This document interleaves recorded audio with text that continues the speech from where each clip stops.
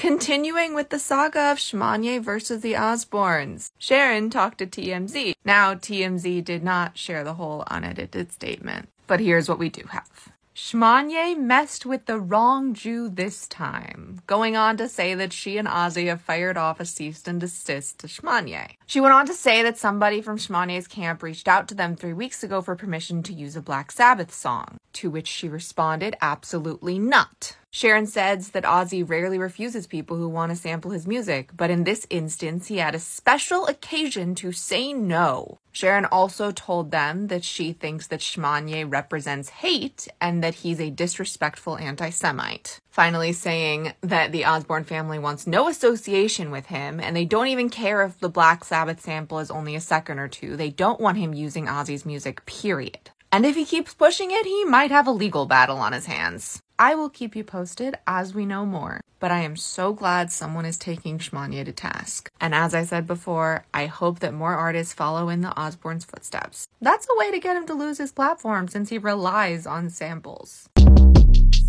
Short Cast Club